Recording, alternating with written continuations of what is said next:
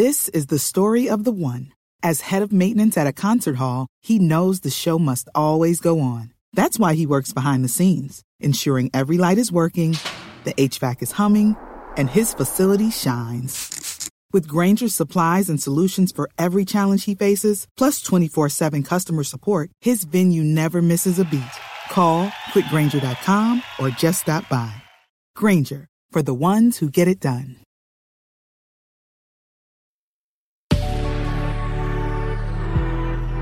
Good risings.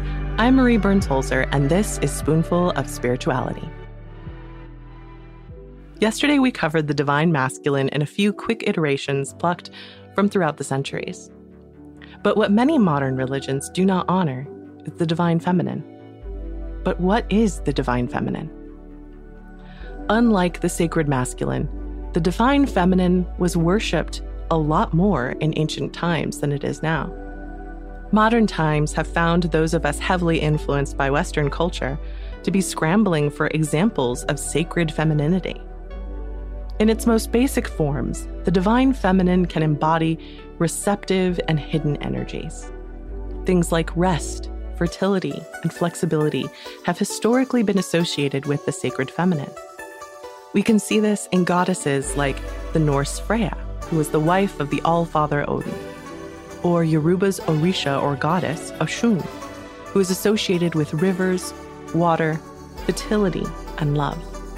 Or Aphrodite, the Greek goddess of love, beauty, and sexuality. Catholics even have the Virgin Mary, Mother of Jesus and a prime example of faith, piety, and compassion.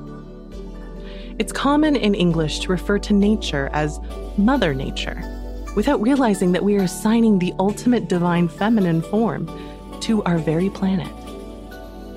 Modern explorations of the feminine have moved away from simply looking at the sacred feminine as gentle, loving, and receptive, into something that is more complex and nuanced.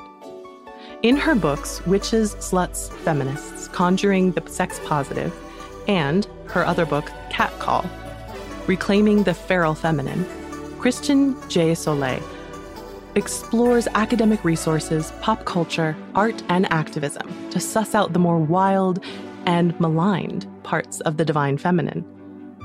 She explores it not as receptive and passive, but subversive, pleasure-seeking, and interdependent as a basis for this empowering creative force of nature. She explores the more complex versions of the divine feminine in examples like the Hindu goddess Kali, the goddess of death and destruction, and Lilith, the demoness from Jewish folklore. Soleil asserts that it is dangerous to think of the sacred feminine only as light, good, and lovely. Throughout history, we have seen examples of the sacred feminine in terrifying and destructive forms like Baba Yaga of Slavic folklore, a ferocious-looking old woman or ogress associated with death and rebirth. Ishtar is another great example of this. She's an ancient Mesopotamian goddess of sex, power, love, and war.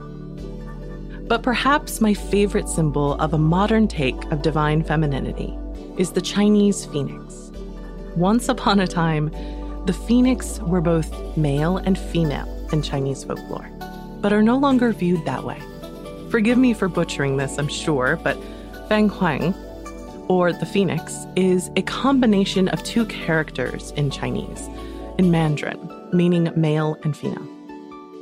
Yet the modern association of the phoenix is decidedly feminine, with the Chinese dragon as the opposite or the masculine. The phoenix is a highly auspicious character, reflecting grace, the unity of yin and yang, and great virtue. I really like the idea of a phoenix as the example of divine feminine energy, because she is life and death and rebirth, all in one body. That speaks to me in a way that few goddesses or examples of sacred femininity in history ever have.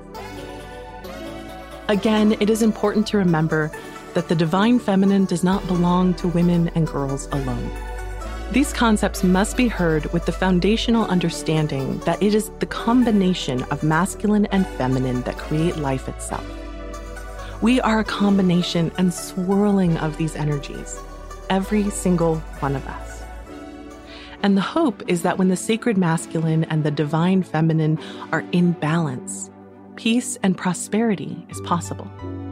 That means that the divine masculine and the sacred feminine belong to all people. He's, she's, and they's.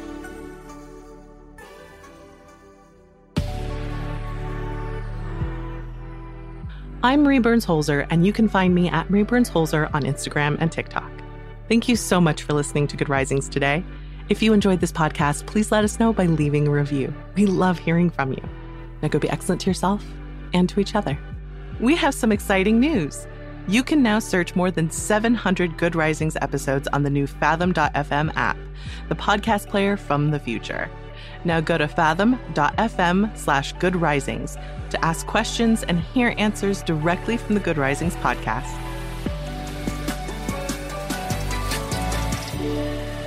Good Risings is presented by Cavalry Audio.